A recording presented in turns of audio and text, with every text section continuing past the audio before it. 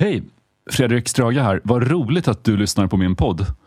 Om du gillar att lyssna på mig och inte har något annat för dig fredagen den 1 oktober, då kan du gå till Södra Teatern i Stockholm där jag står på scen med min föreställning Strange on Stage. Det är en blandning av föreläsning och show där jag pratar om rockmytologi, om idoldyrkan, om vinylfetischism och om rädslan för att bryta lårbenshalsen i en moshpit. Du kan boka biljett på södrateatern.com. Hoppas att vi ses där. Ever catch yourself eating the same flavorless dinner 3 days in a row? Dreaming of something better? Well, HelloFresh is your guilt-free dream come true, baby. It's me, Keke Palmer. Let's wake up those taste buds with hot, juicy pecan-crusted chicken or garlic butter shrimp scampi. Hello Fresh.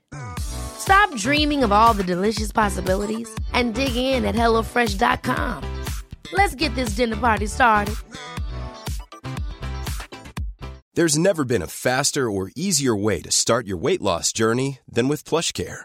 PlushCare accepts most insurance plans and gives you online access to board-certified physicians who can prescribe FDA-approved weight loss medications like Wegovy and Zepbound for those who qualify.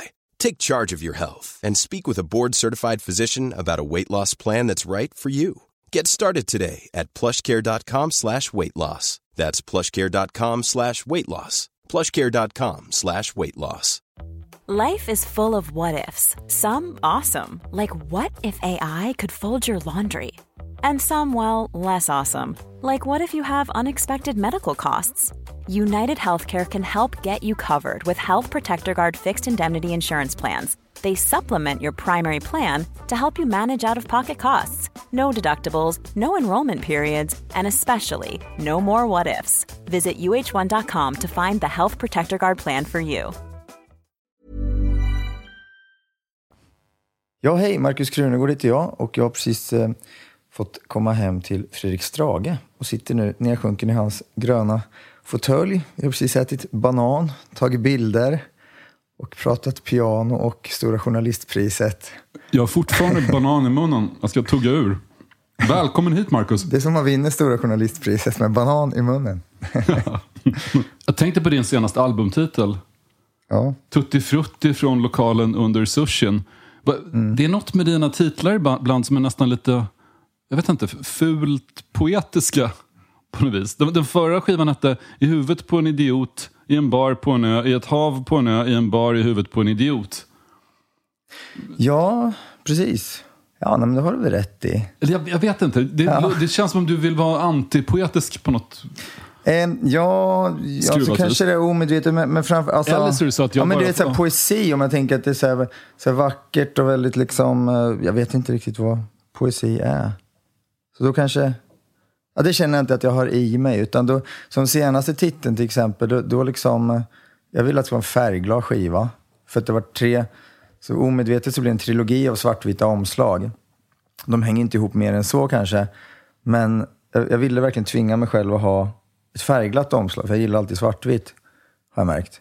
Ja, men du vet, man ser lite smalare ut och lite mystisk och sådär. Och så tänkte jag, men om det heter Tutti Frutti då går ju inte det.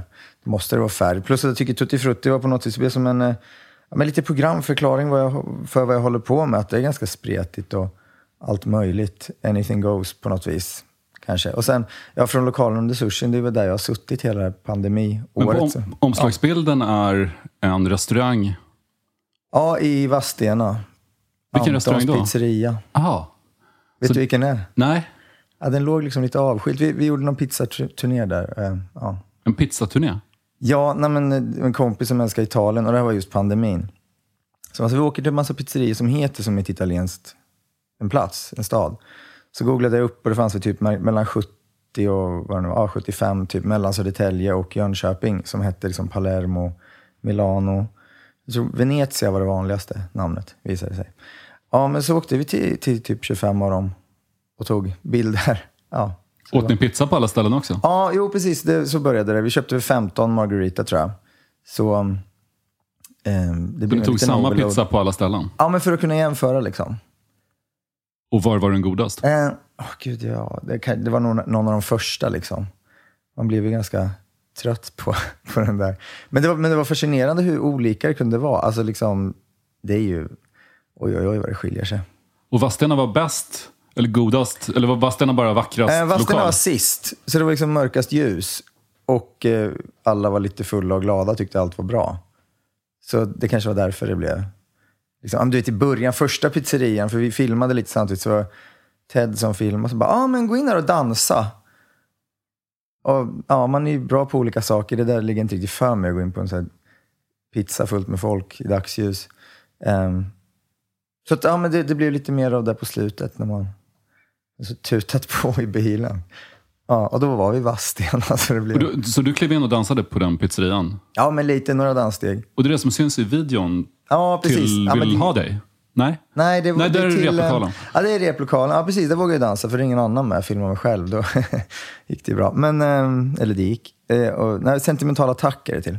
Men det är något med uttrycket tutti frutti som, jag vet inte, som känns lite deppigt. Det är lite som du går på pizzeria och så köper du en Hawaii.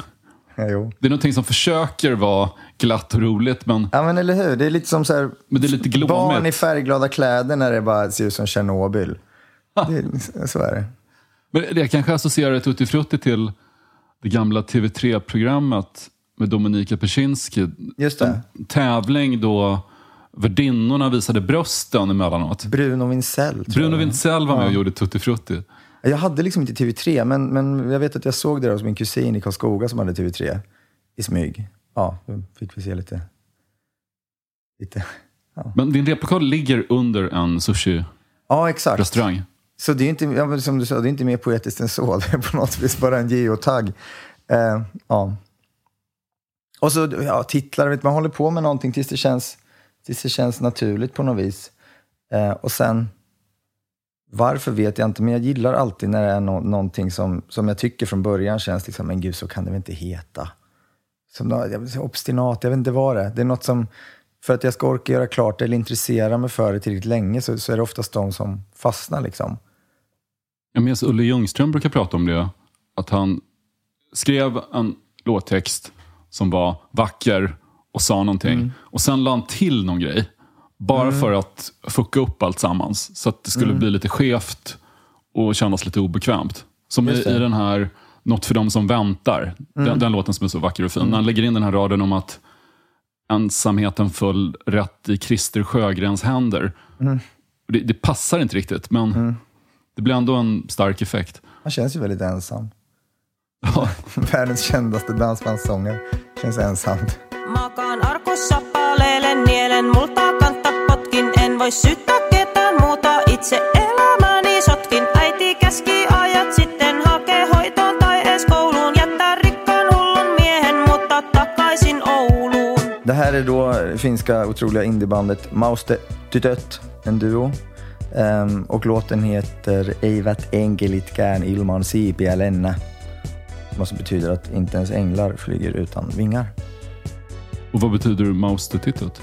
Det betyder, det är typ Spice Girls. Oisin ollut menneisyyden vanki, kaikki jalja aina oli rikosrekisteri sekä asuntolaina. Sydämessä lapsi, joka ennen syntymäänsä kuoli, päässä vika, valetukka ja loputon huoli.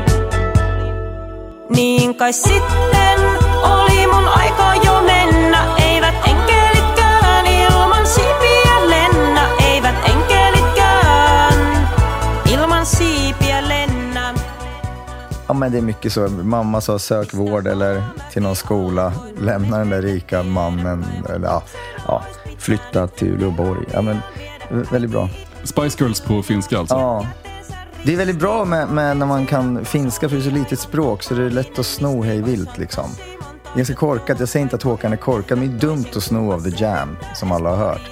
Det är bättre att sno av såna här. För finska indieband. Tips till alla, ja.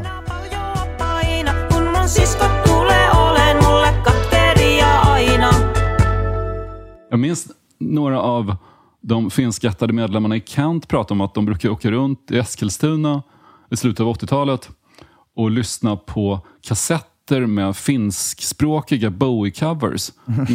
Någon hade spelat in Bowie-låtar som egentligen var karaoke-versioner med alltså samma instrumentala bakgrund som Bowie, och sen bara sjungit på finska över. Just det. Och känner du till något sånt? Nej, inte just det med karaoke-bakgrunden, men däremot så fanns det något som heter Finhits. Liksom 1, 2, 3, 4, 5. Vi hade typ 16 sådana hemma, tror jag. Så jag trodde ju väldigt länge att Money, Money, Money med ABBA hette Raha, Raha, Raha och var på finska. Så jag blev väldigt förvånad när jag var typ 10 och hörde den på radio på engelska. För det var liksom någon sån här Stickan Andersson-idé att översätta alla låtar till finska liksom. Så det finns ju allting. Den här Genghis Khan, den är otrolig på finska till exempel. Vad heter den där? Ja, den heter nog kanske Genghis Khan bara. Jag är så dålig på titlar. Jag förstår att jag kan tänka mig att du lägger sånt på minnet. Titlar och namn och sånt. Jag tänker att det kanske goes with the territory. jag är så otroligt dålig på minnas alla. Du sjöng finsk country här om året. Är det en genre som funkar bra på finska? Ja, men det skulle jag säga. Alltså... Ungefär som tango. Det är också poppis i... Ja, men precis. Finland. Jo, men du vet så här ensamt och ödsligt och absolut. Jo, men det... Trio Rautalangat, de är ju ofta med i de Kaurismäki-filmerna, men det är sån där så jänglig... Ja, det funkar. Ja, utmärkt. Håller du din finska ajour med modern finska, eller blir det som för en del polska vänner som har polska föräldrar, och när de åker till Polen så blir de chockade över hur mycket slang och så har förändrats sedan de var där sist, och deras polska låter lite gammal. Nej, men absolut. Jag har kämpat lite med det där och liksom acceptera att för det är ändå mitt första liksom lärde mig finska och svenska samtidigt, men eftersom det är mitt modersmål, det är mammas språk då liksom. Och att man känner att man bryter lite på det, eller att man liksom inte hänger med i all ungdomsslang. Det var ju skitjobbigt när jag började märka det. För jag pratade ju mest med morsan och några kusiner och Jukka i Norrköping som är i samma situation. Så liksom, jag har liksom accepterat att det är okej att blanda språken och sådär. Men liksom min slang är ju ganska mycket liksom, inte riktigt så här, Stockholmsstaden är fullt av bröder, men det är typ liksom att mitt språk kommer från 60-talet. Det är samma... Tjena, ska du ha en raggarballe med glid? Alltså det är så konstiga slanguttryck som jag har. Och just så här, men jag försöker lyssna på ganska mycket finsk musik nu. Jag håller på med någon, får vi se om det blir så. Men jag har någon tanke om att göra en finskspråkig skiva. Jag har skrivit 8 låtar eller något sånt här. Du sjöng ju på finska i Laxo. Ja, precis. Och då gjorde vi en helt finskspråkig skiva också. Men då jobbade jag på en finsk teater ett halvår eller vad det var, i Västerås. Så då blev det ju liksom up-to-date finskan och man pratade det hela tiden. Vad gjorde dina föräldrar? De är pensionärer nu. Tidigare pappa var skolledare. Innan det var han historielärare. Han pajade sin arm när han var 6. Han kunde inte leka med andra barnen. Så hans bästa kompis är liksom böcker. Han hade det enda han gör, läser. Vad gjorde han med armen? Han ramlade från en byggnadsställning i Sävsjö och krossade liksom armen. Och så, pappa är född 43, så det här var väl då 50 eller något sånt. Så då visste de inte hur de skulle göra. Så de började operera bort den först. Och sen kom de på, typ under operationen, att det finns någon i Uppsala som kan laga det här. Så började de liksom sätta ihop det där. Så den har väl aldrig varit riktigt brukbar. Så det där har liksom påverkat, eller det har ju påverkat hans liv. Men han älskar böcker och kan liksom allt om... Ja, tyckte jag, varenda utgrävning i Sverige, typ sånt. Just historia? Ja, det gillar han. Var han lärare på din skola? Nej, han var lärare på en skola som heter De Geer, som liksom det högre allmänna läroverket, liksom gamla stora fina skolan. Alltså jag vågade inte gå där eftersom pappa var rektor där då när jag gick gymnasiet. Sen fanns det liksom en annan liksom rolig stor skola som hette, tekniskt heter det kanske, Ebersteinska. Göran Persson gick där. Nej, han gick på De Geer, Pekka Heino. Och hon som hade det 1000 och natt, vet du, Malena Ivarsson. Ylva Maria Thompson hette hon. Just det, Malena I, det är någon annan. Ja, hon gick där. Ja, och lite andra. Pernilla Wiberg i alla fall gick på en skola där jag sen gick. För att jag vågade inte gå på skolan där pappa var rektor och inte på den som de rivaliserade med. Som var den här teknisk, för då såg jag framför mig att jag skulle bli kidnappad. Så jag valde liksom, en lite utanför. Hur träffades dina föräldrar sen? Men mamma är från Finland och hon var ihop med en snubbe som heter Olli, tror jag. Och han bedrog henne och då ledsnade hon på honom. Jag tror det var ganska ofta han gjorde det, kanske, får jag känslan av. Det har vi inte pratat om, men jag gissar. Och så flyttade hon till Norrköping i alla fall, för det var ju liksom mycket finnar i Sverige. Och hon var finska lärare då, eller liksom utbildad i språk. Hur gammal var hon när hon kom hit? Hon är född 48, hon kanske kom hit 77, hon kanske var 29 då. Om jag inte räknar fel. Ja, men då skulle hon vara här liksom bara ett halvår typ, eller där i Norrköping. Hon berättade, hon började gilla så här, vad heter det där man har på Quattro Stagione, de där som ser ut som sniglar, men Musslor? Musslor, ja, precis, på burk hade hon aldrig ätit. Fanns inte det i Finland? Tydligen inte. Vilken otroligt deppig grej att förälska sig i det nya landet. Musslor på burk, och så bodde hon på madrass. Och så, hon och pappa träffades på någon krog som heter Peters i Norrköping. Och då hon och hennes väninna, de var tydligen jättesminkade. Jag vet inte om hon eller pappa som har sagt det. Ja, pappa vågade inte gå fram i alla fall, utan Ragnar Nehard som sen kom 3 i aktie-SM långt senare, pappas bästa kompis. Han gick fram med en ostbricka till de här 2 finskarna som inte kunde någon svenska. Och ja, det blev tydligen jackpot då för då. Men blev de rädda för att de var så hårt sminkade? Jag vet inte om det var liksom pappa eller de själva som mamma. Eller sminkade sig flickorna i Norrköping väldigt modest på 70-talet? Ja, precis. Jag har ingen aning liksom. Vad det där kom, ifall det liksom var att de tyckte att finskarna sminkade sig mycket mer eller någonting. I don't know. Ja, men då blev de ihop då tydligen. Eller, ja. På grund av ostbrickan?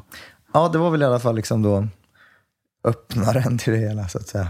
Jag tror aldrig jag skickat över en ostbricka till någon på krogen. Det kommer att lukta massor. Det? Nej, jag har faktiskt aldrig slagit mig, men det kanske man borde göra. Det är så konstigt att det är gorgonzola och ädelost, man luktar illa. Det är väldigt konstigt. Ja, det här är liksom finsk populärmusiks gudfader, Juise Leskinen, alltså Jos Leskinen. Han är på något vis Finlands allting. Så Eddie Meduza, Thomas Ledin, Pavarotti. Han behärskar allt. Baby, tule rokkaamaan, kun jytä musa pelaa. Mä suoraan vien sinut nirvanaan, mut kun seksi oppaita sela, minä olen panomies. Panomies on mä ties. Voit sä antaa, että mies sun saapuu, panomies. Baby, sinut haluan, uima tahdon sinun koskeen. Minä housut nilkkoihin pudotan ja panen sitten sinua poskeen. Minä olen panomies. Panomies on mä ties. Vai saunari mies sun saapuu, panomies. Baby, vielä ootko mun, eihän äskeinen mennyt pieleen. Minä karvoita sun... Ja, låten, just det, panomies heter den. Oh, det betyder... Det betyder väl knullman, tror jag. Som gillar att knulla. Ja, men det är det jag sa ju det, Meduza. Han är både väldigt poetisk och plump. Ja, basgången är otrolig i alla fall. När jag sa att den heter panomis, så tänkte jag att det betyder pantomin eller något lite mer intellektuellt. Men alltså, pano, det blir så här, typ, sätta på man kanske man kan säga. Och texten är väl bara en så här, men lite som den där Gyllene Tider-låten, en så här ordlek med sätta på. Att man kan sätta på massa olika saker, inte bara människor utan, ja, inte vet jag, skivor och frimärken och plomber i tänder, ja.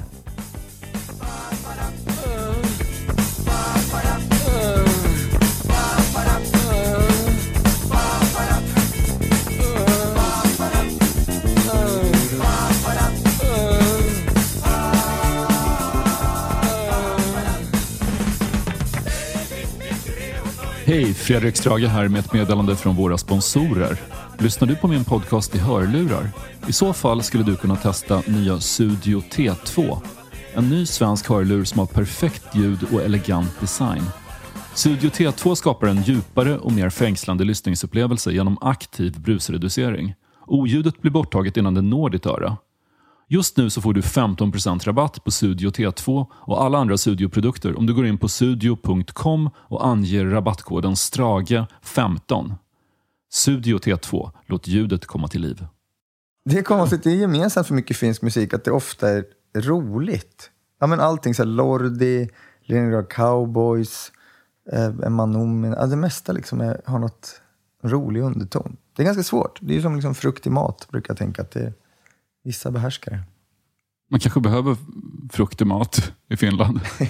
Precis. Men Juise Leskinen, och det betyder alltså bokstavligt talat juice och läsk. Nej, Leskinen är hans efternamn då. Ja, okej. Så det är inte så att han vill hylla juice blandat med läsk med sitt artistnamn? Nej, jag vet inte. Jag tror han heter Johani kanske. Så det, och läsk heter inte Leskinen på finska? Nej, det är bara vi som har... Det råkar se roligt ut på svenska mest. Exakt. Och han har och det är någon som heter Coitus Interruptus som är inblandad i den här. Ja, det är väl bandet då. Hans kompband. Juise, han dog ju också väldigt Juise-mässigt. Han slutade ta sitt insulin för han var så trött på livet. Han dog väldigt plågsamt och långsamt. Vilket fruktansvärt sätt att begå självmord. Ja. Han slutade ta sitt... Nej. Jo. Det är faktiskt mer brutalt än att skjuta sig, eller? Eller hur? Ja, men han är fascinerande faktiskt. Det finns en intervju med honom som jag har hittat på... Eller på alla poddar liksom. En podd, det finns väl säkert massor på YouTube. Men den var väldigt bra. Du sa så här apropå ditt finska arv i tidningen Sonic en gång. Det var ofta vi var ute på krogen och pratade skithögt på finska. Då var det ingen som vågade göra något för de trodde att man hade kniv. Folk var rädda för den. Det var helt perfekt. Man fick service jättefort. Varifrån kommer egentligen den här idén om att alla finnar har kniv? Jag trodde med att det var siker, för de är ju en religiös grej att de ska ha med sig en kniv.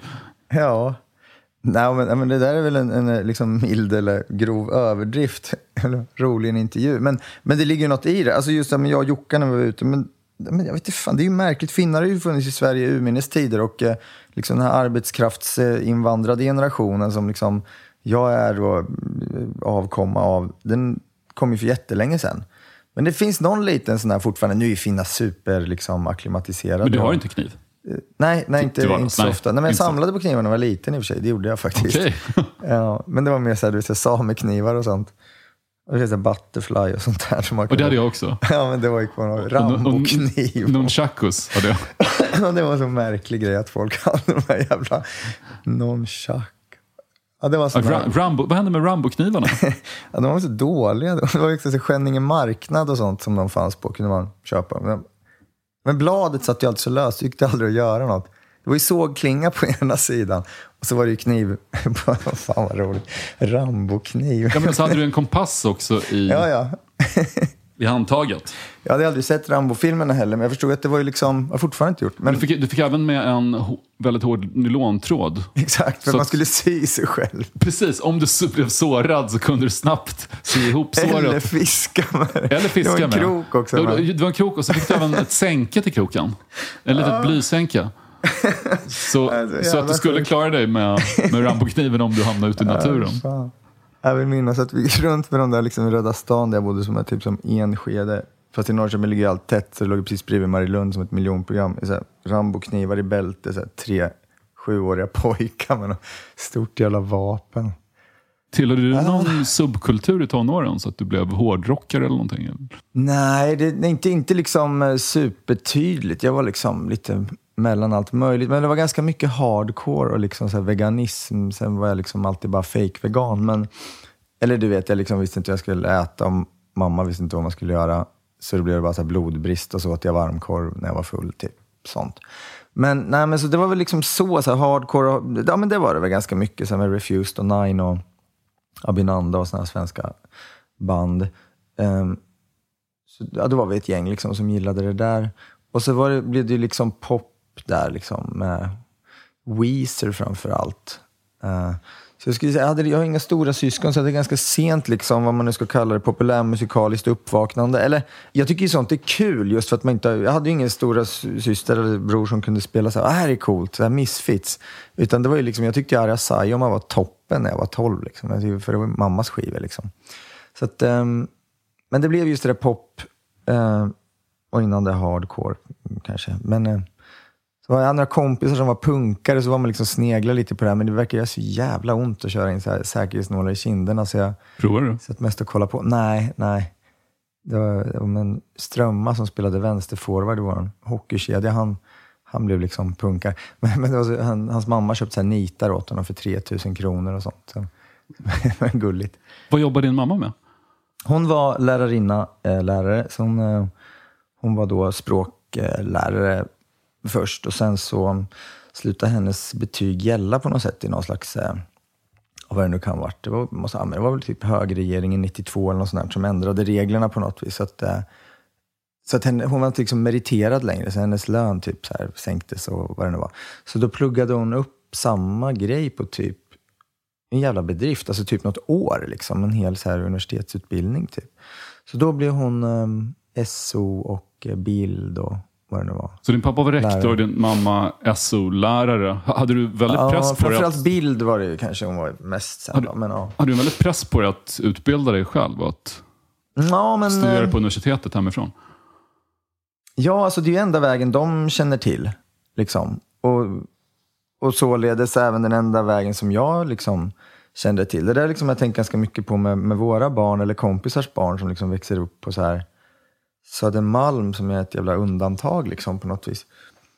På de flesta sätt positivt. Men jag hade några vänner som hade barn på förskolan Kapsylen, tror jag den heter, vid Café 44 ungefär. Ja, just det. Och då hade de pratat någon dag om vad barnens föräldrar jobbade med.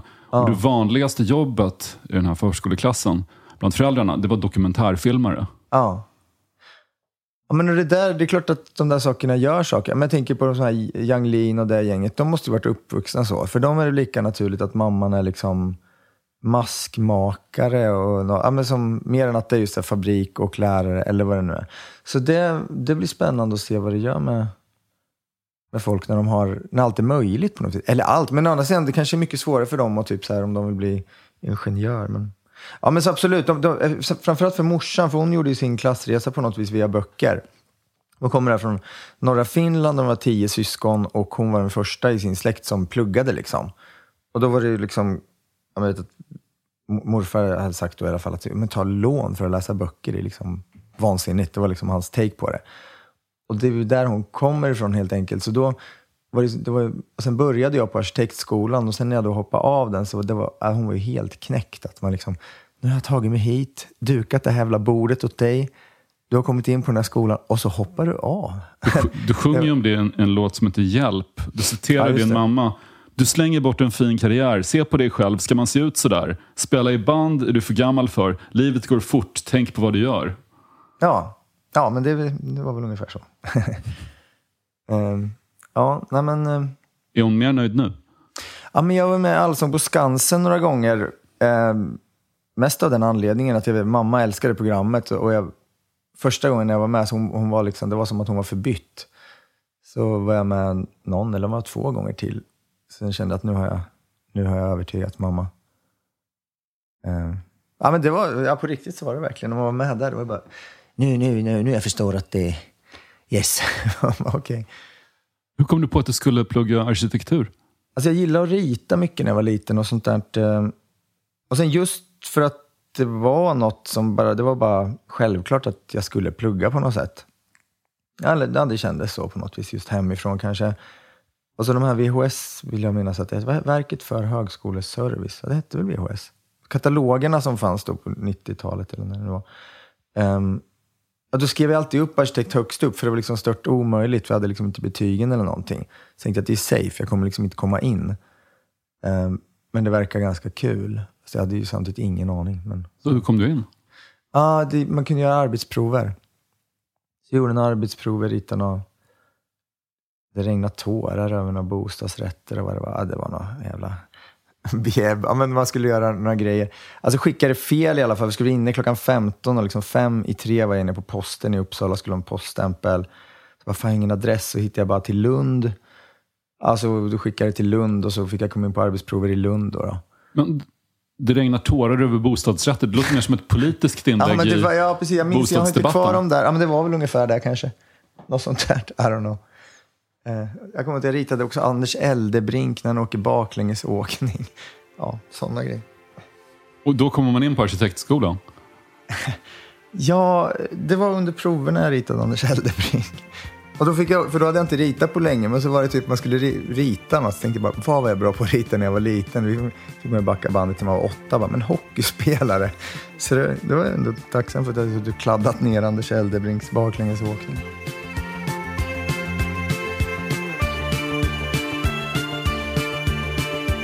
Det här är Summer on a Solitary Beach med italienaren Franco Battiato.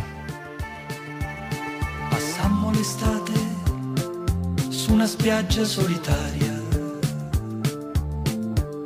e ci arrivava l'eco di un cinema all'aperto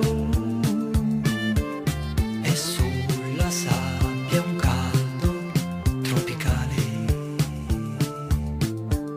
dal mare.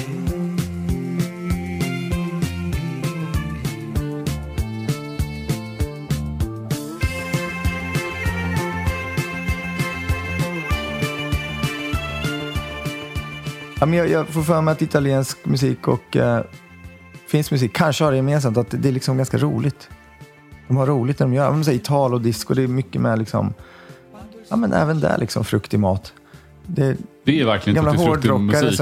Italo och disco. Eller hur? Ja, men det är mycket annat, även som den här Franco Battiato, det är liksom mycket konstiga. Han har en låt som är Kokoroko Koko eller något sånt där som är en jättestor hit, jag förstått. Jag var på bröllop nyss i Italien, det var första gången jag var i Italien. Det var otroligt kul. De är som fransmän med humor tycker jag. Så bra blandning helt enkelt. Men då spelade jag vi spelade låtar på någon förfest där. Och du vet, bara en massa italiensk musik, så kul med dem i personalen. De bara, vart kommer ni? För vad är det här? För, det är som att någon kommer från liksom Kanada och spelar Onkel Konkel och så här. Ja. Så du är inne på ganska obskyr italiensk musik? Alltså jag är inte bevandrad, men liksom, ja, men som man på alla jävla algoritmer och så, man hamnar ju liksom i det man söker på. Och sen men jag märker att det är mycket italiensk musik jag gillat inom åren liksom. Så. Jag är väldigt förtjust i Italo-disco. Jag uppskattar framförallt den bristfälliga engelskan och hur vissa rena nonsensuttryck blir ikoniska i efterhand. Eller hur?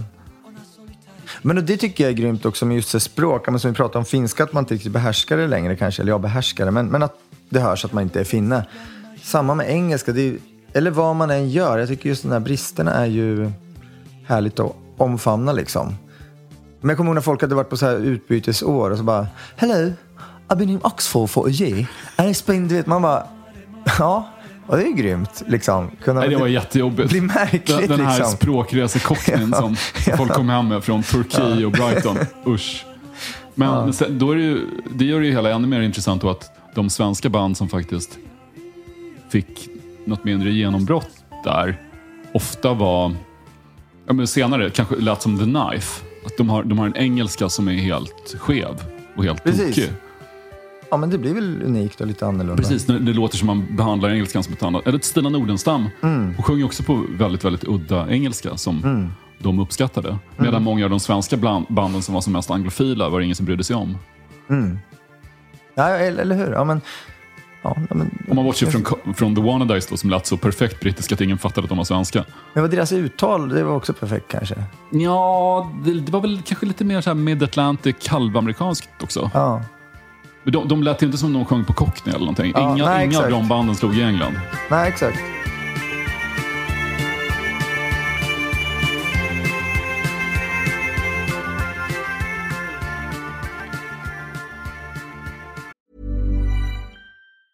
Ever catch yourself eating the same flavorless dinner 3 days in a row?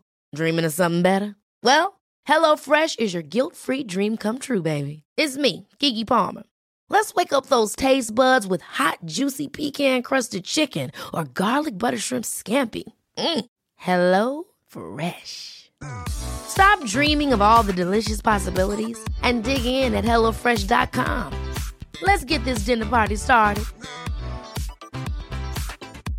A lot can happen in 3 years, like a chatbot may be your new best friend. But what won't change? Needing health insurance. United Healthcare Tri-Term Medical Plans, underwritten by Golden Rule Insurance Company, offer flexible, budget-friendly coverage that lasts nearly 3 years in some states. Learn more at uh1.com. Quality sleep is essential. That's why the Sleep Number Smart Bed is designed for your ever-evolving sleep needs. Need a bed that's firmer or softer on either side? Helps you sleep at a comfortable temperature? Sleep Number Smart Beds let you individualize your comfort, so you sleep better together. JD Power ranks Sleep Number number 1 in customer satisfaction with mattresses purchased in-store. And now, save 50% on the Sleep Number Limited Edition Smart Bed for a limited time. For JD Power 2023 award information, visit jdpower.com/awards. Only at a Sleep Number store or sleepnumber.com. Du sjunger om att dricka mintushots på Finlandsfärjan på senaste skivan. Just det. Är det en favoritsprit eller är det något du Ja, men det går ju på? lätt att dricka, absolut. Det är ju lite rysk roulette kanske för alla, men jag kan bara tala för mig själv. Just det där med shots, det går ju lika ofta åt helvete som det är skitkul. Så att, det ska man ju akta sig för. Men, det står någonstans det står att Mintu var starkare på Finlandsfärjan än på systemet. Att du kan dricka Mintu som är 50% på Finlandsfärjan. Och den finns inte på Systembolaget i Sverige. Ja, men allt är bättre i Finland, vet du. Men det var ju så här epidemi i Finland. De släppte någon, jag vet inte vad, sänkte skatten på sprit. Och samtidigt kom ungdomarna på att man kan liksom, om du tar en, vad det nu är för sprit, någon billig sprit och lägger i minto eller turkisk peppar och så kör den i diskmaskinen. Då har du en perfekt liksom minto-blandning när den kommer ut. För den har värmts upp och lösts upp där inne liksom. Så det gjorde alla tydligen. Och vad hände då? Nej, då blir det mintosprit liksom. Och så drack alla barn det. Det var dåligt. Men du har haft rätt mycket alkoholromantik och alkoholtragik i texterna. Du sjunger i 91an på nya skivan att jag låtsas vara vit men jag är classic grå. Elegant formulering. Vad är classic grå egentligen? Det låter ju som en så äcklig tapet man står och väljer. Tänker jag, men det är väl just det där liksom livet i limbo mellan liksom, men nu tränar jag och är så jävla josa. Och sen liksom minto-shots liksom. Och så gå och hämta på dagis. Men det är klart, det är ju knepigt att få ihop de här grejerna. Men jag tycker jag bemästrar det ganska bra. Kan jag säga idag när jag inte är trött. Men framförallt den skivan som kommer nu i november var Axel som gör omslag. Han bara, men det här är ju din så här alkoholistskiva. Han bara, är det? Jävlar. Och så började jag lyssna. Det är fan sprit eller saker i varenda. Vad heter den nya skivan? Kemtvätten. Så det passar inte. Återigen en ganska deppig titel.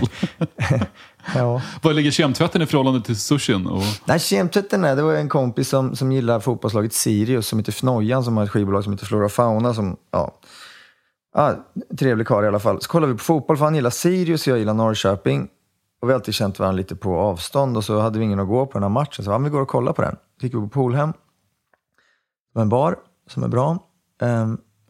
Och då så sa han där typ apropå att man har varit ute och stökat. Och så, men du vet, så vaknar man vid 4. Så kemtvätten drar igång liksom i kroppen. Alltså att man känner de där skälvningarna och rysningarna och svettningarna liksom. Jaha, så kemtvätten är ingen symbol för någon typ av alkoholterapi där? Du går dit och klassisk krå och du ska bli vit på kemtvätten? Nej, så långt har jag inte kommit än att jag har liksom haft behov av det. Men däremot att du känner att du vaknar på natten, kan inte sova och känner att du lite liksom levern jobbar.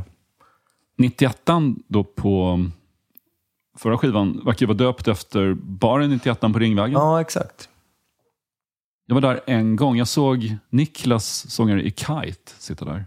Men är det en klassisk sunkbar? Eller ni känner varandra? Gick du inte fram då? Eller? Jo, jag såg honom. Ja, men vi hälsade. Det gjorde vi. Jag tänker konstigt om ni känner varandra. Ser du honom så bara, jag vet inte om jag ska hälsa. Men jag gillar Kite så mycket att jag knappt vågar hälsa längre. Men är det en... jag minns inte riktigt hur pass... För jag älskar ju lite lätt tjabbiga barer på Södermalm. Där det finns Jack Vegas och bacon chips. Ja, men det är väl kriterierna. Nej, men det finns ju otroliga sådana på Ringvägen. Ganska många. Men de börjar bli snudd på för hippa liksom. Att det blir... Men vad fan, det är som allting. Att man är inte ensam om att gilla någon liten grej. Det fanns ett ställe på Ringvägen som heter Zombie Bar i början av 00-talet som jag älskade. Låg den precis vid Skanstull eller? Nej? Precis vid Skanstull. Inte åt 91-hållet utan åt andra, åt österut. Kanske där här vad heter den? Söder heter den, tror jag. Söderbar. Det är någon sån här Hammarbybar där. Ganska Krokodiljo heter det ett tag. Ett liten lokal. Där i alla fall så drack vi shotsbrickor. Gott.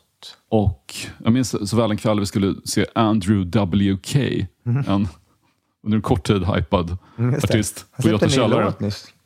Ja. Han var rätt bra. I alla fall, vi drack shotsbrickor. Och då var det någon som berättade att maten på Zombiebar var så otroligt dålig att personalen bara käkade hämtpizza. Okej, ja. Ja, då är det riktigt sunkbar. Ja, men 91, den jag har inte heller varit där så många gånger, men jag gjorde några låtar med Jonna och Linus, Noni Bau och Linus, vad han nu kallar sig. Alltså de har en studio precis bredvid där. Så då, men det är också en sån här låt, det var exakt så det var bara den låten. Vi skrev en låt en dag och sen åt vi pizza med den där Troye Sivan på rost.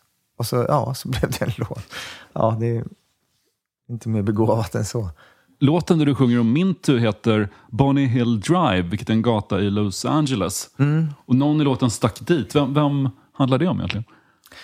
Stack dit? Nej, jag var ju där. Där bor jag och Linus. Jag har liksom aldrig skrivit låtar till mig själv med andra.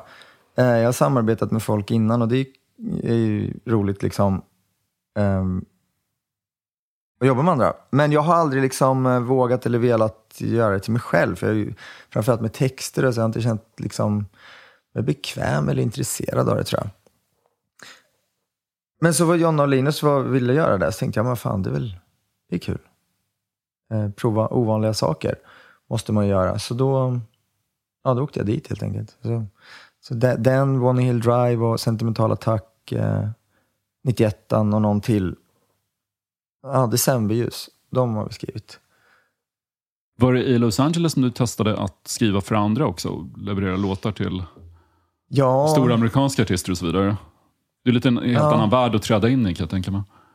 Jo, men precis. Men jag och Patrik Berger och Pontus Winberg och... Patrik Berger som skrev Dancing on my own. Och just det. I Love It åt Icona Pop. Exakt. Det låg nummer 20 på någon Rolling Stones. Så ni är ett band ihop?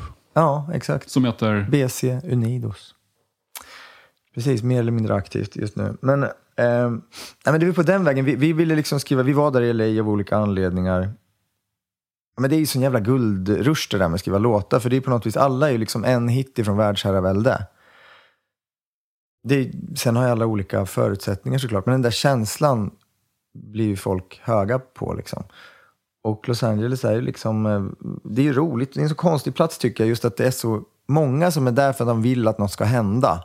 Så det är som första gången man var på Hultsfred, fast hela tiden. Man bara, nu jävlar ska vi se Asian Dub Foundation. Det här måste vara det sjukaste vi har sett. Och så ser man det. Det kanske inte var så bra, men det kanske är så jävla bra. Eller, man bara pumpar allt med så mycket energi så att det blir otroligt på något vis. Gud, jag har inte tänkt på Asian Dub Foundation i Hultsfred. Nu ska vi se, 99 på... Det har nog till och med tidigare, men jag kanske blandar ihop gångerna. Det var magiskt på den här stora Pampas utomhusscenen. Och de gjorde någon sorts punk drum and bass med politiska texter. Ja. Jag gillade dem. Men så då på den vägen så då gjorde vi någon slags, vi hyrde något hus i Strängnäs och skrev låtar med Charlie XCX var med och så kom det med en massa annat folk och hit och dit. Så, och avknoppningar och det där har liksom men det har mest varit med det gänget liksom. Jobbar du på ett annat sätt då? Tänker du mer hit måste funka? Nej. Däremot blir det ju mer som man har liksom givet på förhand. Om man ska skriva till mig själv är det mycket svårare. För det är som sky's the limit. Och man har redan gjort massor. Så man är ganska uttråkad på många saker. Så blir det så här, men gud, ska du tjafsa om det där igen? Kan du hitta på något bättre? Eller måste det vara boogie rock? Kan du inte? Du vet, det är svårare. Men om det är till någon annan, då kan det ju vara liksom mycket som är givet på förhand. Då tycker jag det är kul, man pratar innan och så brukar det oftast vara någonting att fan vet jag, någons hund har dött eller något som liksom ligger nära som man pratar om. Så bara, my dog died. Ja, men perfekt. Så ramlar det på från det liksom. Jag skulle säga att det är ganska likt, men enklare på ett sätt. För man är ju fler, man bekräftar ju varann också. På gott och ont, för det kan ju också liksom bli att man inte så sällan 2 dagar senare så bara, det här var inte så bra. Men just där i stunden så hypar man ju varann. Man bara, vilket ackord, vad kul. Jaha, det gillar också det här. Ja, det är roligt. Men som du säger, det är något annat. Men jag vet inte, jag tycker det skiljer sig så himla mycket från... Det är bara olika sidor av... Det är lite som att ha band också egentligen ju. Fast att alla bidrar.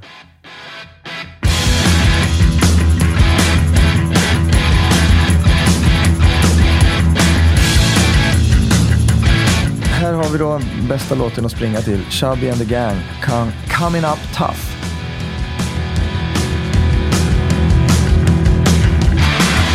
The kid, what did you know? My free wild to the right of the snow. You came up tough, it wasn't enough to show you going down. Against you, the cards you said, anything you said was a fucking fact.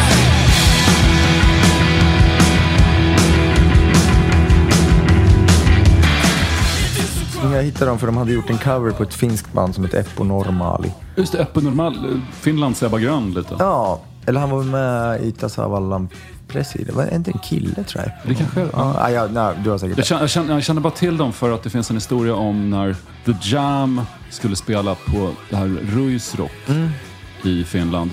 Och de blev utbuade för att publiken ville se Eppo Normali. Och publiken stormar scenen och tar alla The Jams förstärkare och springer med dem och dumpar dem i en sjö. Otroligt. Som en protest. Det är en sån här legendarisk punkhändelse när The Jam blev bortschasade. Ja, fan vad grymt. Ja, men du hör ju, ja, det är säkert ett band. Jag har bara hört musiken. Men ja, då i alla fall hittade jag dem där. Och det är ett brittiskt nytt band. Ja. Som kallades Chubby and the Gang.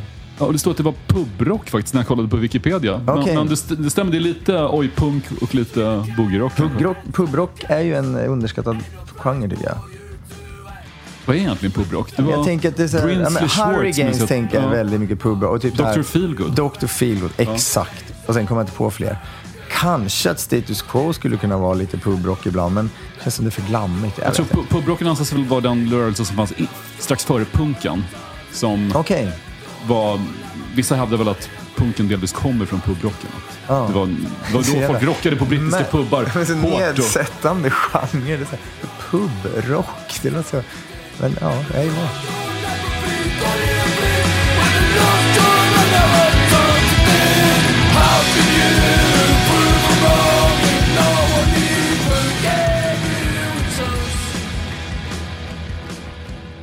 På Laxotiden så sa du till tidningen Sonica att du hade 2 drömmar i livet. Dels att hockeylaget Vita Hästen skulle höra av sig och fråga om du ville spela med dem. Och dels att du skulle få bli live-gitarrist i Oasis. Okej, ja. Har du spelat hockey? Ja, precis. Ja, men jag hade en stark dröm där. Eller det var liksom första... Ja, jag var tokig där. Jag tyckte det var helt fantastiskt. Men var du bra? Var du på Dregen-nivå så att du fick spela... Jag vet inte vilken nivå det var. Man spelade bandy, va? Ja, just det var bandy. Ja, han var säkert mycket bättre än mig. Men jag var väl duglig liksom. Jag tyckte det var roligt och det gick bra. Men sen, jag blev väldigt nervös liksom. Jag hade inga nerver för det där. Och så kom jag aldrig i puberteten, så det var en dålig blandning där liksom. Ha ångest inför en träning 2 dagar innan och fundera på hur man ska göra övningarna. Så där var det. Så det passade inte mig så bra. Men det var ju otroligt. Jag gillar sånt där där det liksom lönar sig att ta i mer. När det hjälper. Det är ju svårare med typ så här pingis och vad vet jag, sånt. Ja, men sådana sporter där du kanske, om du har en dålig dag så kan du åka på någon. Du är fortfarande grym på skridskor alltså? Ja, men jag är ganska bra på skridskor. Det här med att vara live-gitarrist i Oasis då. I den här Sonic-texten står det om ett pinsamt möte med Andy Bell som var Oasis basist ett tag. Ja, precis. Han var med i sista upplagan. Nej, men jag gillade ju Ride och Hurricane Number 1 också där han var med. De var ju inte så bra, men jag gillade dem ändå. Var han med i det Gay Dad också kanske? Jag kommer inte ihåg, men skitsamma. Det var ju en massa band där han var med. Och framförallt Ride. Och sen kom han med i Oasis. Och han hade producerat Weeping Willows precis då.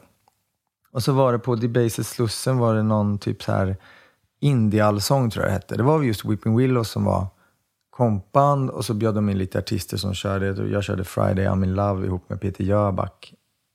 Ja. Så var det. Och då satt han i logen plötsligt när jag kom av scenen. Och det var liksom, jag brukar tänka på det när folk kommer fram och liksom, ja men de gillar något jag har gjort liksom. Jag har sån otrolig förståelse för om man tycker att det är jobbigt, om man får tung häfta liksom. Alltså det var helt vidrigt, du vet. Han bara, great show, so good. What are you up to? Han bara, so you sit here and I have a shock. It's a shock. Ja, men du vet, jag gick in i en vägg och så ut typ. kort och dåligt möte. Ja, men jag lyssnade mycket på Oasis där. Första skivan lyssnade jag inte på, för du tyckte alla om det. Det var liksom en jävla, återigen det här obstinata. Då skulle jag inte gilla det. Av någon anledning. Sen så började jag, tyckte jag jättemycket om det. Ser du fram emot en återförening? Det gör man väl sällan. Men varför inte? Alla är ju som de vill. Just i det här fallet så jag var aldrig inne på Oasis förr i tiden. Men nu tycker jag att jag vill mest se intervjuer med de två tillsammans. För det är det jag tycker är själva showen egentligen. Det har du rätt i. De är ju oslagbara där i. Nej, men det kan vara kul. Du skrev en väldigt fin inmarschlåt till IFK Norrköping i fjol. Tack. Ett liv, ett lag, där texten flätar samman det förflutna med nuet och hur man lever för ett lag. Men när jag lyssnade på den så, den här raden, håller din hand som när jag var liten och du var allt. Och jag lyssnade på den, jag började tänka på mina föräldrar som är rätt gamla nu. Jag blev helt förstörd av den låten. Fast jag inte bryr mig så mycket om fotboll precis. Det var som jag bara klistrade den på något helt annat. Ja, men vad fint. Nej, men jag tänkte lite så, för den där frågan har funnits ganska länge. Att, kan inte du skriva en inmarschlåt? Och någonstans är det ju som att skriva en nationalsång eller någonting. Det är ganska mycket, det är svårt, tänker jag, helt enkelt. Och så finns det redan låtar som är poppis och fyller sitt syfte liksom. Joel Alme skrev ju en fin till IFK Göteborg. Ja, den är ju fantastisk. Men den var väl, tror jag, skriven innan. Det är möjligt. Jag säger inte att det är mindre bedrift för det. Men det var ju något att förhålla sig till sådär, eftersom den här är lugn också. Så då. Men skitsamma. Men en inmarschlåt ska vara lite värdig, nästan som en nationalsång. Jag vet inte, det var många som hade åsikter om den när den kom. Sådana tuffa sportjournalister som hårda åsikter. Ja, det var ganska vissa gillar, men de flesta tyckte att den inte kändes som en sån låt. Men jag försökte omfamna just någon slags känsla kring det hela. Någon promenad till arenan. Och precis som du säger, just att man, nu har jag och pappa aldrig varit på fotboll, men så man gjorde saker ihop när man var liten på något vis, och något man har så, kanske liksom ärvs generationer. Så du har aldrig gått med din pappa eller din mamma till de är som du, de är helt ointresserade. Nej, det är totalt ointresserade. Men ändå fick du med den där fina raden att hålla din hand som när jag var liten. Ja. Det är kanske laget som håller handen då. Nej, men jag tänkte just på det var, alltså oftast för mig texter är liksom bilder. Det är där det är.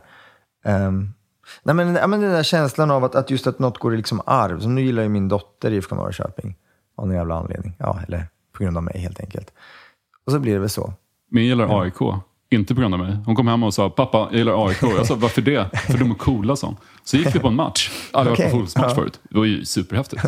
Ja, det är ett jävla drag. Framförallt det som hände på läktaren. Själva spelet var väl okej att titta på, men... Ja, eller hur? Det är väldigt... Man blir ju nästan rädd i... Ja, men att det är så extremt och så folkligt samtidigt. Det tycker jag är fascinerande. Ja. Att det är du har människor från alla möjliga miljöer, alla möjliga åldrar som förenas i någonting som är ganska våldsamt. Bitvis. Men att tolka texter på olika sätt. Jag minns för 6 år sedan skrev Dagens Industri: Mona Sahlin tatuerar sig mot rasism. Och då hade Mona Sahlin tatuerat en rad ur din låt Korallreven och Vintergatan. Mänsklig värme, snälla kom närmare. Och jag tänkte, okej, hon tatuerar sig mot rasism. Jag hade aldrig ens funderat på att den raden kunde användas på det sättet. Jag tänkte mer det handlade om hur folk blir isolerade och lätt alkade i storstan och inte har någon kontakt med varandra. Men det är ju klart att det går att uppfatta den så också. Ja, precis. Ja, det var inget jag tänkte på när jag skrev den heller. Men det kanske var i den vevan när liksom det var SD, jag vet inte om de var inte nya på tapeten, men det var väldigt mycket prat om hur isolera eller inte och hur, allt det här liksom. Så det kanske var mer där då.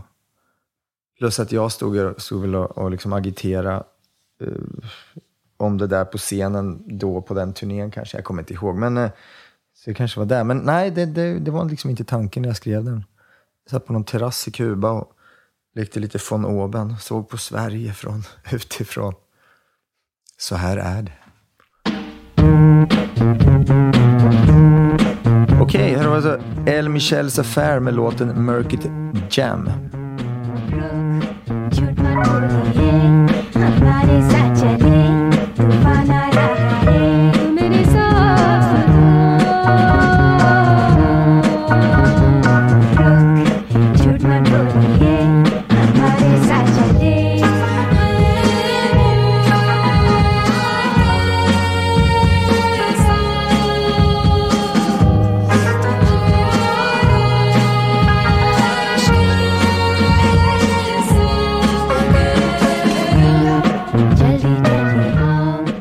Vilka är det? Ja, det är oklart. Det är en av alla låtar som dyker upp på spellistan man skickar med någon kompis. Men alla de här låtarna är sådana som jag lyssnar på liksom jättemycket nu på turnén. Det står att El Michels Affair är en cinematic soul-grupp som leds av New York-musikern Leon Mitchells. Och de har turnerat med Ray Kwan från Wu-Tang Clan. Det går bra för dem. Lätt orientaliskt, tycker jag. Eller hur? Jag tänker lite såhär Turkiet. Någon såhär, om jag inte hade vetat något så hade jag tippat att det var så här hippt gäng i liksom precis, den absolut Ankara. hippaste klubben i Ankara. Där spelas den här låten om Green.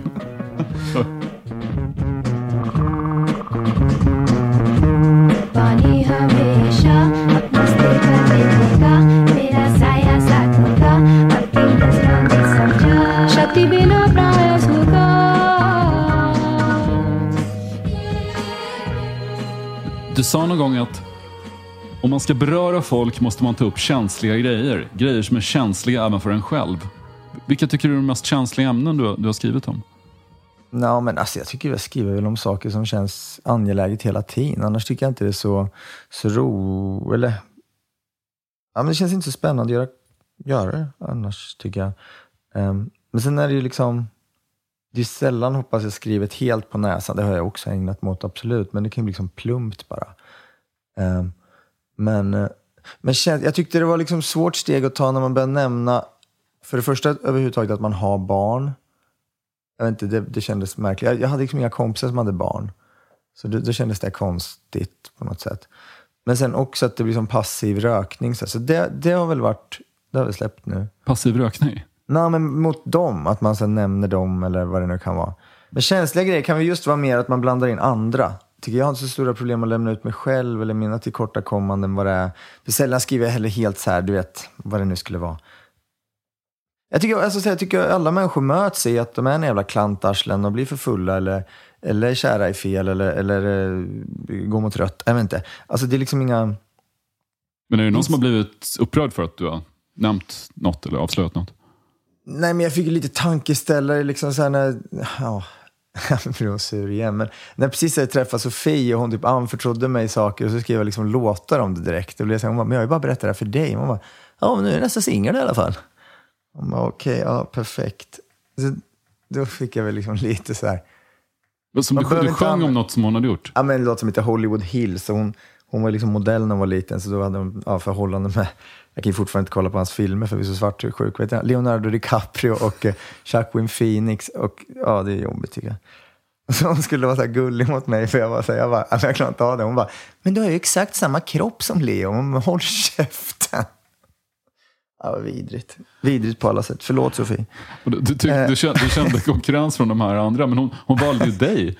Ja, men det spelar ingen roll när man sitter och kollar på... Det är också de kanske två bästa skådespelarna i Hollywood. Ja. Det är ju inte... Ja, men hade det varit Rob Lowe eller något så hade det kanske känts lite fånigt. Men det här är ju... Ja, men nu har jag bearbetat det klart. Men i alla fall så var ju det väldigt liksom tydligt att man får kanske tänka sig för lite. Och också... Ja, men så att, men alltid haft en så här liksom ärlighets, äkthets...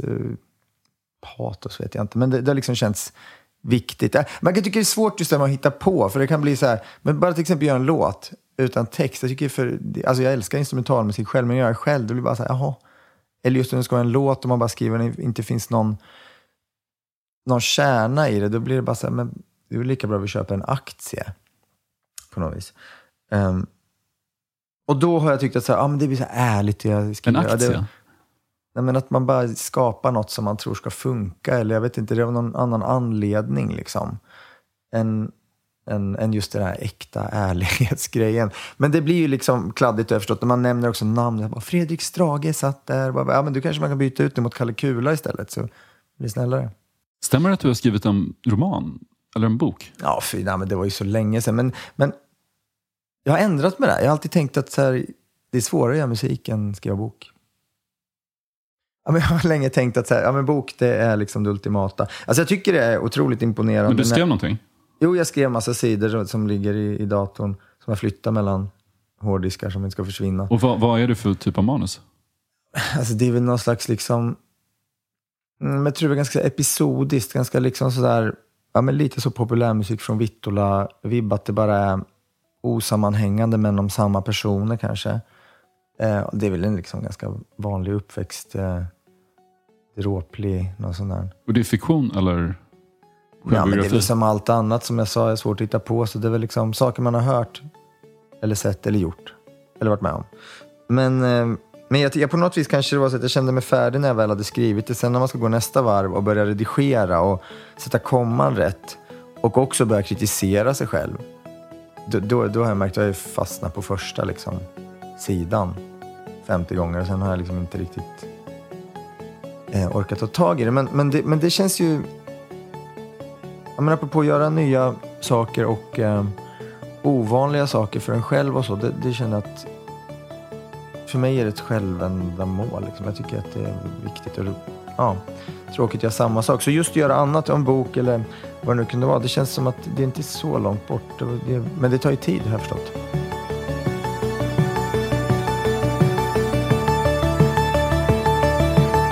Här är en till otrolig jävla låt. Så en jävla bra idé att bara öka och öka. Så liksom ändra form och bara blir bättre. Erik Prytz opus är det här.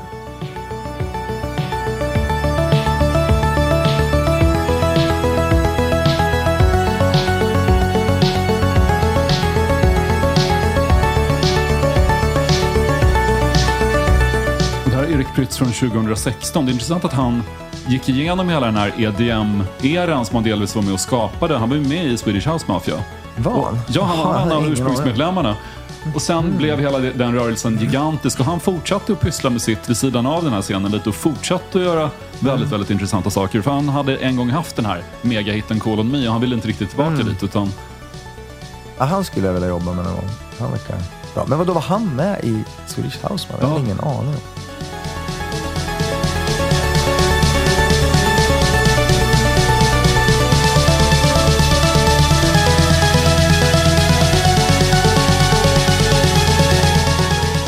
Fick han sparken? Eller?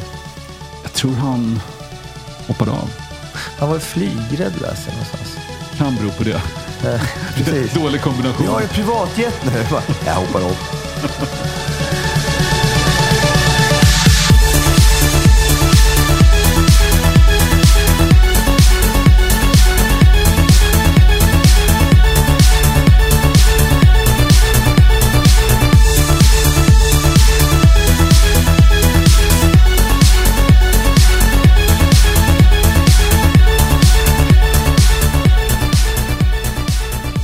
I förra avsnittet av den här podden introducerade vi ett nytt moment, frågor från lyssnarna. Och inte, den här är listig. Och inte från... Då kan man fråga vad man vill och skylla på lyssnarna. Och inte vilka lyssnare som helst, utan frågor från de tappra kulturmecenater som stöttar den här podden via Patreon och ser till att den kan fortsätta. Så shout-out till alla Patreon-supportrar. Först en fråga från Ulrika Schreil. Hon undrar: jag skulle älska en musikal baserad på dina låtar, men vad skulle den handla om? Ja, hej Ulrika Schreil. Det får ju någon annan göra då, så det jag har faktiskt ingen aning, men alltså de flesta har ju mig i centrum, så då skulle det väl handla om liksom någon man som vacklar mellan hybris och självförakt genom livet. Ja, jag vet inte. Oskar Lundgren skriver: jag vill veta om det fanns något verkligt bakom att Little Jinder störde sig på Marcus i tv-serien Krunegård och Jinder på turné, eller om det bara var påhitt för att det skulle bli bra tv. Ja, men det får du fråga Jossan. Men alltså det var ju mycket som var klippt liksom. Det var en liten uppenbarelse för mig. Och nu är allting preskriberat och vi älskar varandra. Men det var ju 2 kompisar som gjorde den där, Agnes och Henrik. Och jag och Josefin hade inte känt varandra innan liksom. Så det var ju stundtals lite obekvämt just hur man blir klippt sådär. Och sen fattar jag liksom, det blir ju bättre tv när man gör sådär. Men jag var inte riktigt beredd på att, för jag tänkte att dokumentär betyder att, ja men då sätter man väl en kamera där och så är det som händer, det är det som redovisas liksom. Så nej, jag upplevde inte att det var någon liksom konflikt. Sen tror jag säkert att hon var ju trots allt förband och Jinder är ju Jinder, så att Då tror jag att hon kanske tyckte det var mer dramatiskt än det var. Jag tror enda gången, vi ville vara själva i en loge en gång. Precis när vi hade kommit av scenen och typ var nakna. Och det gillade inte Jossan. Så det var väl det. Annars tror jag det var liksom... Ja, lite överdrivet. Jag tänkte nästan att hon hade haft något inflytande på förra skivan med de här lite Prince-flörterna. Det är typ av sound som hon är ganska inne på. Ni gjorde ju också Sommartider tillsammans. Ja, just det, precis. Men det... Alltså, vi är ju kompisar och jag tycker Jossan är jättebra. Men jag ska inte säga att det varit någon liksom, referens till skivan. Och Sommartider hade jag gjort liksom, innan. Alltså, sjunger Jossan på den liksom. Men Jossan är skitbra, så det är bra om du tycker det. Anders Engström har en annan fråga. I Så mycket bättre framstår det som att du, Marcus, var bättre än Silvana Imam på att skjuta basketstraffar. Stämmer det? Eller är Silvana offer för TV4s kreativa dramatiserande redigering? Nej, jag är otrolig på basket. Nej, men jag hade ju tur. Men jag var chockad av att hon var så jävla dålig förlorare. Jag tror hon skämtade först. Men hon är väl extremt duktig på basket. Det är ju hela hennes liv och i basket. Hon har... Jo, men det kan man ju vara. Men då kan man ändå garva åt att man förlorar i någon arg blev hon? Jävla lek. Nej, men jag tror hon skämtade först. Men jag tror hon blev ganska arg. Men jag är bättre än dig, Silvana, på basket. Slutligen en fråga från Marcus Berggren. Med Laxo hade Marcus en låt som hette Palestine som jag hade som en MP3 och hade med på många blandskivor. Vad hände med den låten? Ja, just det. Den var ju med. Vi gjorde såna här CDR-demos eller skiv. Vi sålde ju fan mer av dem än av första skivan liksom. När vi spelade på så här Emma Boda och massa nationer och vad det var. Den var liksom fina. Det var lika mycket skiva som någon annan med så här tryckta... Vi hade gjort, vad heter det? Screentryckta omslag. Men så den var med på en av dem. 2 tror jag vi gjorde, sådana olika. Nej, jag tror, när vi sen skulle göra skivan så tror jag kändes det var någonting med Israel och Palestina. Det kändes lite som att det här är lite djupt vatten. Var det en politisk låt? Jag kommer faktiskt inte ihåg exakt hur den var. Den var nog kanske mer någon slags... den var inte så tydlig. Men jag tror det var det som gjorde att vi tog bort den. Att den kändes liksom lite... jag vet inte, lite brådmogen kanske. På något vis med något budskap vi inte hade koll på. Liksom. På tal om orter och platser. Laxå är ju en ort i Sverige. Det är det, precis. Men det var inget ni refererade till med namnet Laxå? Nej, det där är ju... Vårt namn var ju med 2A. Och det är ju finska då. Så det betyder dal. Tornedalen.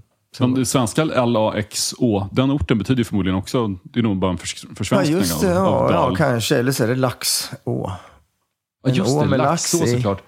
Jag tänker bara på den för att det var ju det de översatte Jackson till. Den gamla Nancy Sinatra, Lee Hazlewood-duetten Jackson finns på svenska med Tova Carson och då heter den Laxå. Okej. Då kanske Laxå betyder Jackson.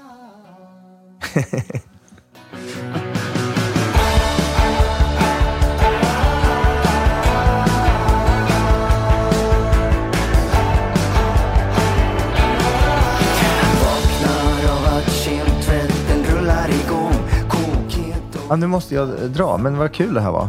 Tack för att du kom hit, Marcus. Tack för att jag fick komma. Och lycka till med allting. Ja, detsamma.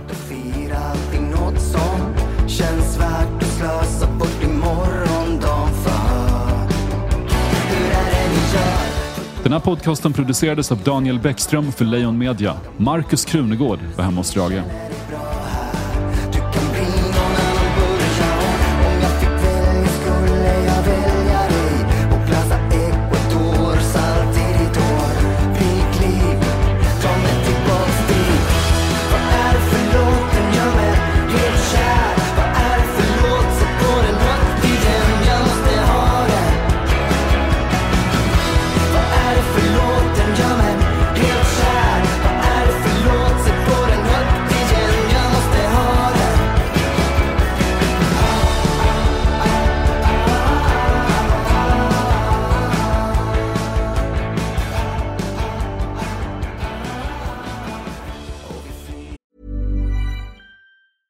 Imagine the softest sheets you've ever felt. Now imagine them getting even softer over time. That's what you'll feel with Boll & Branch's organic cotton sheets. In a recent customer survey, 96% replied that Boll & Branch sheets get softer with every wash. Start getting your best night's sleep in these sheets that get softer and softer for years to come. Try their sheets with a 30-night guarantee. Plus, get 15% off your first order at bollandbranch.com. Code BUTTERY. Exclusions apply. See site for details.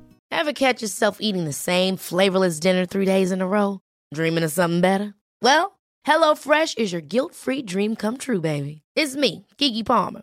Let's wake up those taste buds with hot, juicy pecan-crusted chicken or garlic butter shrimp scampi. Hello Fresh.